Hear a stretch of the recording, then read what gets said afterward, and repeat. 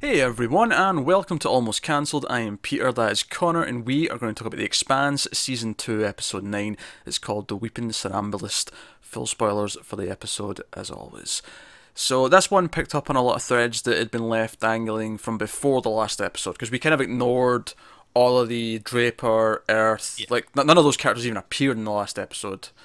Yeah. So we got a lot of that back. We didn't start with that though. We actually started with a nice little twist actually, because Hmm. I don't know. Did you call that it was our Not crew? immediately, no. Yeah, because we have what appears to be some Martian sort of soldiers or whatever who are boarding this ship that's going to Ganymede with supplies for the refugees and the sick and all that sort of stuff. And these Martians come on, and this couple who are driving this ship are kind of hostile, and one of them kind of attacks one of them, and the helmet comes off, and it's Holden. And Yeah. we find out that this is them. They're using this ship, which is going to give supplies to the survivors as a way to get in, because we know that they have to go through a blockade of ships between the Martians and the UN and Yeah. everything else. So it sets up that really cool. It was a nice little twist at the start. I honestly did not expect it when the helmet came. I was like, Holden. Wait, where were they at the end of the last episode? I've missed something. Yeah. Yeah. But then it catches you up nicely. Oh yeah, Tells you what you need awkward. to know. I really like that they recognized him instantly as well. Mm. And then Amos puts up his visor. He's just like, God damn it. Yeah, it must be. I'm surprised they must have just didn't shoot one of them in the spot right there. It's like, well, they've seen our faces now. I need to kill them. It wouldn't have surprised me that much. Knowing Amos, but Yeah. they're doing this and they're sneaking on, and there's not a whole lot of the screen time with them. I mean, they do a fair amount, but at the same time, it's very little actual screen time. Where Yeah. they go towards Ganymede to discuss the plan with Alex, how he's going to hide and try and come and pick them up after they get onto Ganymede and look for the doctor, look for the scientist Yes. that's got Ming's daughter. Strickland, I believe the name was. So they come up with the plan and all that. Now, the couple that they've taken the ship over from, they keep repeating that they're going to let them go as soon as they land. They don't really care about them. There's no ill will, but the couple's not very happy about it, of course, especially the wife. The wife is particularly hostile. Yeah.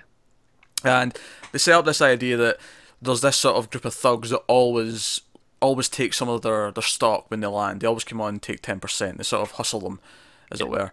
And this kind of happens at the end of the episode, that the gang are all leaving. You know, our crew are leaving with Meng, who's with them to try and find people. Which, by the way, Amos actually ends up telling him a lot of the information that he doesn't know, because Meng feels like a prisoner, and he's like, "I'm a prisoner. Like, I should be able to get a response for why I can't send a message." Because he's trying to, the woman who he cared about who died, he was trying to send a message to her family, Yes. letting them know that their daughter, their sister, whatever the relations are, that they died. And that, it's quite a touching little message, and that was a really powerful scene last episode. Mm. So Amos sort of like being human enough to sort of give that up and give him some information was a nice little touch. And again, it was done in a very, it cut away as soon as he gave the request, and it was during the scene when they're all going through the plan, and Meng references the protomolecule, and Holden's like, "Wait, how do you know about that?" And Amos is like, "I told him." It's a nice little reveal that he did do the right thing and told him. Yeah, and it's also something that it's doing well compared to a certain other show we watched this week, where we know all this information that Amos is telling him. We don't need to hear it all again. Do you know what? I never even thought of that while I was watching, because I've jettisoned it from my mind. But that's correct. Yes, yes. We don't have to hear all the information because we already know it. We just need to know that he's been told it. Exactly. And in fact, the fact that Amos gives the information up is also a nice little beat for his character, because he's in this place right now where he's being very unemotive, shall we say. He's been Yeah. socially kind of awkward. Even more so than normal. So for him, it's actually a good character beat that he did tell him. So it accomplishes multiple things Yeah. in that sense. So, but at the end of the episode, these thugs come on board, and Holden and the crew notice they're going on the ship as they're leaving. Presumably they overhear some of the conversation at the, like, maybe hiding behind the entrance, but they hear that this time they're going to take all of the supplies and they're going to steal their ship. And they figure probably end up killing these two as well. So they come on board, and they shoot these thugs. And the thugs go down, but the thugs were also firing their guns off, obviously, once everything went down. And the husband who owned the ship dies. So the already hostile wife gets extremely hostile and demands to get off their ship. Yeah. And what I think cool about this little plot here. Because I mean, essentially, the main plot is getting to Ganymede and finding the scientist. This part's really just the stopgap to get there. Yeah. Because the episode focuses on other things for the most part. But what I like about this is that it's this idea of the casualties of war piling up, particularly for Holden more than anyone else. Where, okay, sure, you could argue that when this couple landed, they'd still have these thugs coming after them, and they probably would have lost all of their stuff.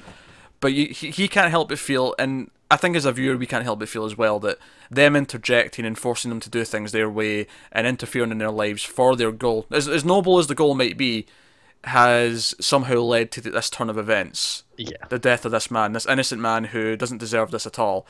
And the look in Holden's face as he has to walk off that ship. It's actually the moment we end the episode on. If I've got any complaints, it's honestly that it's a really weird place to cut. I was like, wait, I didn't feel like the ending, but Yeah, I know what you meant. But regardless of that, I like what it does for his character. It's this constant stripping. I mean, back to the last episode when he has that conversation with Naomi, and he says, "I need you to remind me who I am, because this isn't you, Holden. You're not a killer," so on and so forth. It's like going back to the idea of it's just this battle, this fight to end this proto-molecule is just stripping away his character, just stripping away his soul, if you will. It really feels like the story for him going forward will be how far is he willing to go to do the right thing? Who is he willing to put at risk, and what will he do?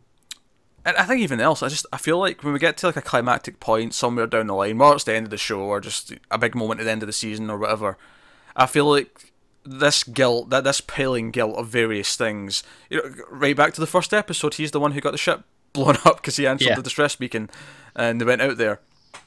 So this guilt that's piling up, and it's just sort of like, I feel like by the time we get to the end of the show or we get to the end of his character arc, that's me thinking, oh, maybe he won't survive till the end. Probably will, but who knows? Readers of the book know. Well, to an extent, the book's not finished yet. They're still releasing more books, so even they don't know entirely. Yeah. But there's just this idea that by the time we get to the end of his character, the guilt and all the way, I feel it piling on as we go, and that's good writing. It feels like there's going to be a point where he's just going to snap. Like he won't be able to take it anymore. Yeah, so that was good stuff. Yeah. But of course, I think the meat of this episode really comes from Earth, and it comes from Draper, and the whole Earth-Martian meeting... Summit. Yeah, summit's the word for it, I guess. And I loved everything, even though we could have predicted a lot of this stuff at the start, I loved... Okay, Martians have struggle walking on Earth. They struggle with the sunlight. They have to take meds to. I love that even though they point out multiple times in this, and we've known it for a long time. They train in Earth's 1G all the time, so they should be used to it, but still, it's just. But it's still a simulation. The reality of it. Yeah, it's still a simulation that Draper's not ready for. When that door opens, that cargo hold door opens, and the sunlight hits her face, she is not ready for that light. She is never. Yeah. And then even as she's walking out there, she's stumbling. She's really struggling just to walk. And this is a Marine, and we've seen what she's capable of. So you really get the impact of what this does to their bodies. And we've seen how hot-headed she is, how stubborn she is. She even keeps, because they all wear these like shades, these visor things to help with the sunlight. And she's like, no, I'm not wearing these. I'm going to do this out of pride. And she's regretting it immediately. Because later on, she's in our room. And the windows are kind of fancy, and they can turn into like stained glass, so they block the light. They can turn into a screen or a mirror. It's really cool. I just want to put that out there. That's such a cool thing. But she like, after she's used the mirror, because she's putting on her medal, which she didn't want to wear because she feels cheated. She feels, because we talked about this when the whole lying. She just doesn't deserve it. Is how she feels. She says, right, go to glass, or whatever the phrasing she used was, and it's the sunlight comes in, and she sort of like looking out, and it's really difficult, and she's squinting her eyes, and she's like, go back to stained, go back to covered. But you see that. But obviously this is all building up to this summit where we've got two tables, Earth and Mars, talking about the events of Ganymede. And we don't have to see a lot of it, because we don't need to see all this stuff, because I think Draper's like number 8 in the list of the itinerary. Like, we know she's coming later, but we don't see all this before it. She's the bit that we care about. She's our connection. Her and obviously the reactions of people like Avasarala and seeing how they play off each other. Outside, of course, of the opening of the meeting, which I actually really liked, it did a lot of little things that really told you how they communicate with each other, and just the awkward tension in the room. Yeah. They make a point of saying, we should have a moment of silence for the people who lost their lives on Ganymede.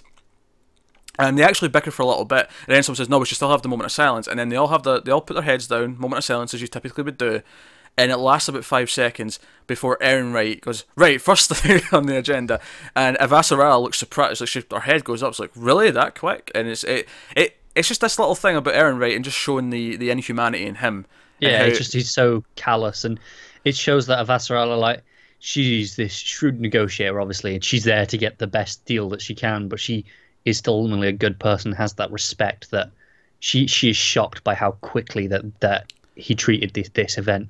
And it's also, I think it's in the same scene, it may have been later, but it was one of these scenes with the tables, where Avasarala brings up Mars, and she brings up the ambassador who got killed in season 1. Yeah. And it cuts to Erin Wright, and Erin Wright's reaction as she mentions him, and how, because she's talking about how he wanted to retire in Mars because he thought it was beautiful, and it cuts to Erin Wright, because we know that Erin Wright was involved in this. His hands are red in this sense, and we see his just reaction. He's just this little awkward, like, eyes go down. He can't look at anyone.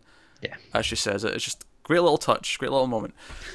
I think that's ultimately what I love most about this episode. Most of it, the majority of the episode is these summit scenes, and every single bit of it is just watching people's reactions, and it's utterly engrossing. Because we know when they're lying, for the most part. Yeah. We're in on when they're lying, and we know what the bullshit is, so it's watching if the other people buy the bullshit or not that's interesting. Yeah, you can see who's picking up on the reality of each thing. And of course, we speculated back when Draper was asked to first do this and tell this story, this fabricated story, and not mention the Seventh Man, not mention the third party that was being fired at.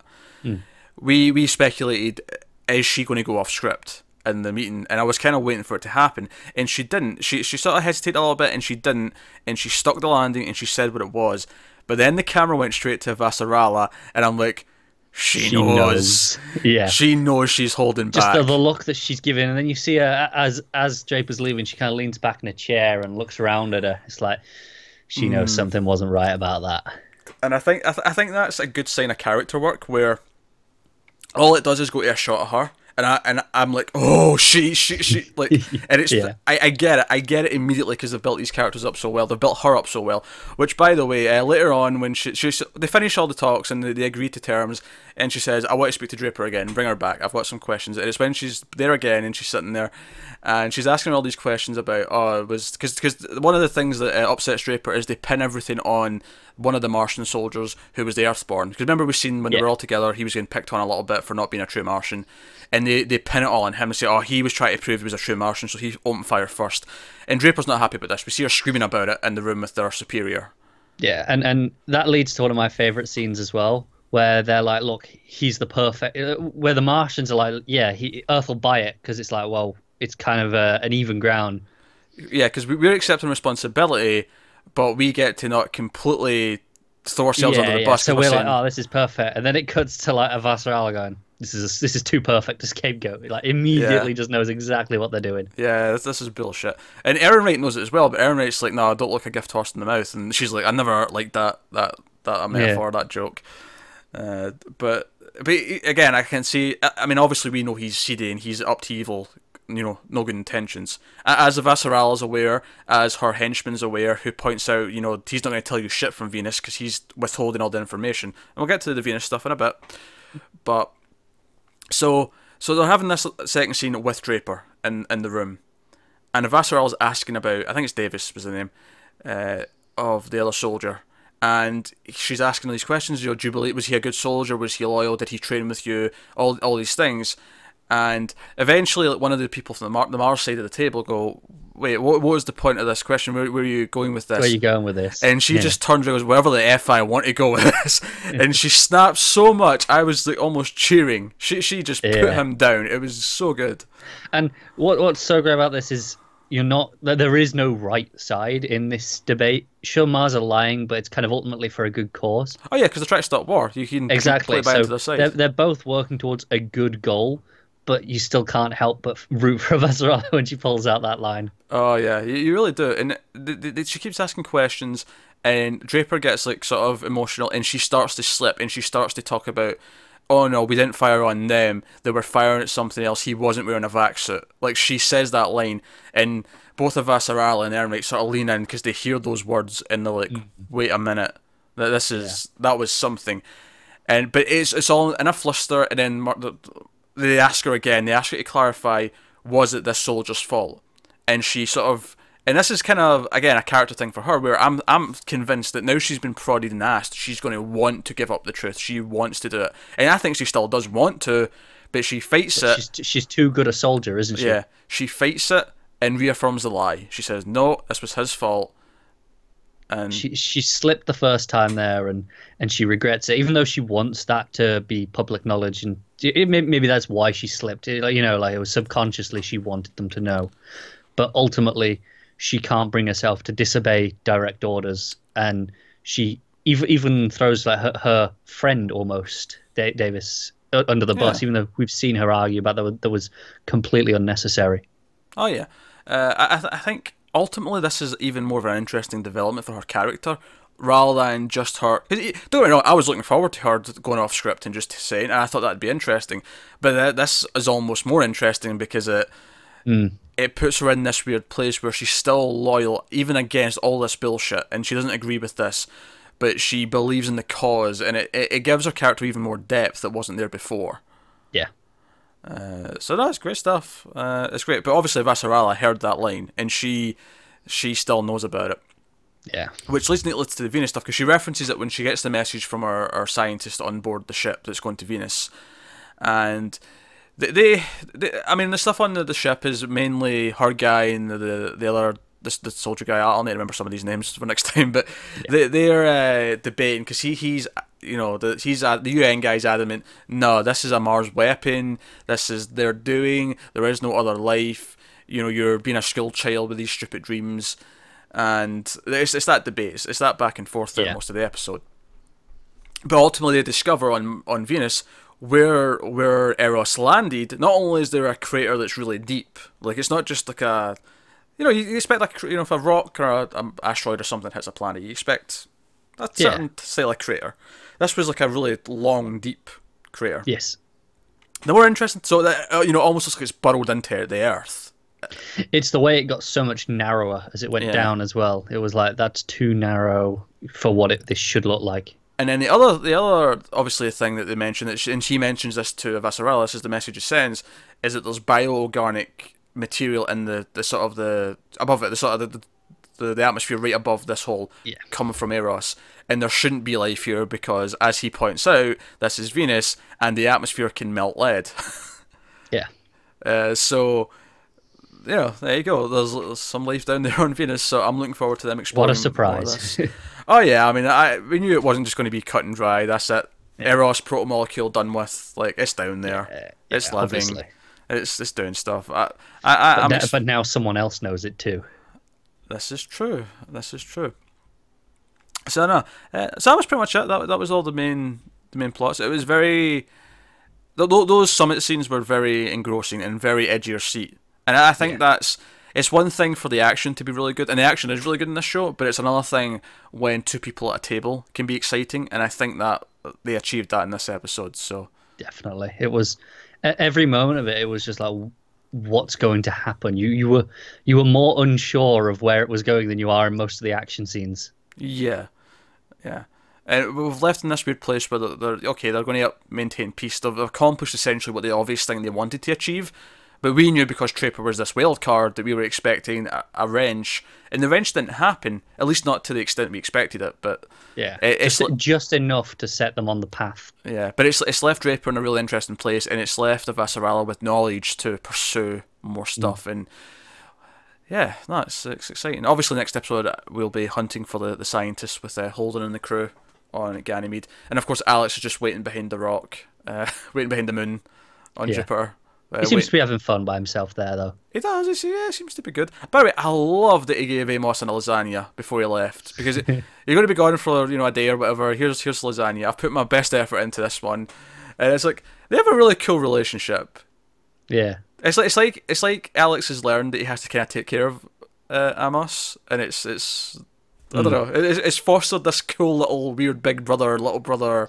It has, and what's really nice about it is it swaps on who's the big brother depending on the occasion. Oh yeah, if violence is needed, then Amos is the big brother.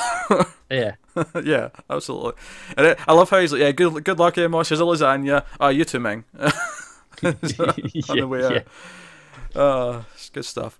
But yeah, actually, that's a good point. When they're all discussing and they're talking about, all right, let's go after, we'll find your daughter, and he's like, no, you're after the protomolecule. They do bring up the question, what is this disease? This disease, what does it have to do with the protomolecule? Why does he care about children with this disease? yeah. I'm asking for an It's answer, Connor. Give me an answer. what you Answer. Go on, tell me. well. Hang on. Right, okay, that is the definition of just shitting on stage. Well, That was a deer in the headlights. You were I terrified was. there. I just completely blanked for a second. You threw me off guard. There is no answer, Connor. I was having fun. That's what I was thinking, Yeah, but then I don't- was like, there wasn't one, and then I was Oh, blanking. well, no, because we're I was like, I'm asking for speculation, is what I'm asking right, for. okay. I don't know. But you look scared and hiccuped instead. I did hiccup, but that's not new, is it? Yeah, I don't know. It's interesting. I wonder, does the protomolecule work like this disease or something, or does the disease or the people with this disease, are they immune because the protomolecule will only go after healthy subjects or something like that? Or Could be. Maybe it's something to do with controlling it. yeah, maybe. Because do we know what this disease does? He mentioned he said a lot of very scientific words very quickly when he described That's it. what I mean. It's like I didn't really But- get the gist of what it actually was. But it started, I believe, with a spinal infection when she was born. I caught the wind Right. of that. So, I don't know. I mean, And apparently she only survived because this moon on Jupiter Ganymede has this specific type of gravitational pull and atmosphere that yeah. It's- helps her. I'm wondering if he's studying as to whether this gravitational thing will impact the protomolecule, like if it'll help it. Maybe. What I think's interesting about that, though, is that it kind of makes you even more sympathetic towards Ganymede. Like, all these people who have died in this Ganymede attack, he lets you know that a lot of people come here for its properties, for its unique gravitational properties, which helps with diseases. And it makes you go, Yeah. wait, so are like half the people who died down there all like injured people with diseases? This is even and sicker. it makes me wonder if the one without the vac suit was something to do with this as well. Like, is it specific to Ganymede that it was like that? Is it just protomoleculeness, or is it something about Ganymede allows it to be like that? I don't know if it's about Ganymede that it's like that necessarily. What I'm maybe going to speculate is that this person without a vac suit, maybe it didn't come from somewhere. Maybe it was a result of experiments that this scientist is doing on Ganymede, and that's the cause of everything that happened in Ganymede. Yeah, that could be it. Maybe he was experimenting with a patient who had a disease with protomolecule, and it created this person, this thing, this being. Yeah. Maybe he's just thinking the protomolecule could be a way to cure this disease. Maybe it's ultimately something to do with that, where... Sure, but that sounds a bit more noble when we can tell that he knew that the attack was coming. Well, yeah, but maybe he's like, make the most of it, allow the attack to happen. Which actually, wait a minute, if he knew an attack was coming, that would imply it was less of a random, the thing just went wrong and happened, and more of a predetermined thing that he's put in motion, perhaps. Yeah, so he's studying it, but for what end? I don't know. Some evil, probably. I mean, probably. Actually, no. But this show, it's probably something good, because that'll be conflicting, and it'll make us want to side with him, even though we shouldn't, because he's... That's why I was saying that maybe he was trying to cure. It's like, that seems like it's the sort of thing this show would do. It'd be really interesting to go, to have him do this horrific thing for an ultimately noble cause, but it does the end justify the means? Does it Which is what indeed? this show does quite a bit. Same thing with Holden and the crew, and this guy dying on their path. Exactly. It Does the feels very ends- thematic with this episode in particular. So there you go. And does the ends of avoiding war justify lying about this soldier's life on Earth? There you go. Exactly. That's all three plots, all tied in neatly. That wrapped up quite nicely, didn't it? We're geniuses. Genius You're probably eye. wrong, but... Well, now you just ruined it. You can't question the plural of genius. That was the joke. I did that I'd assume intentionally. it would be geni.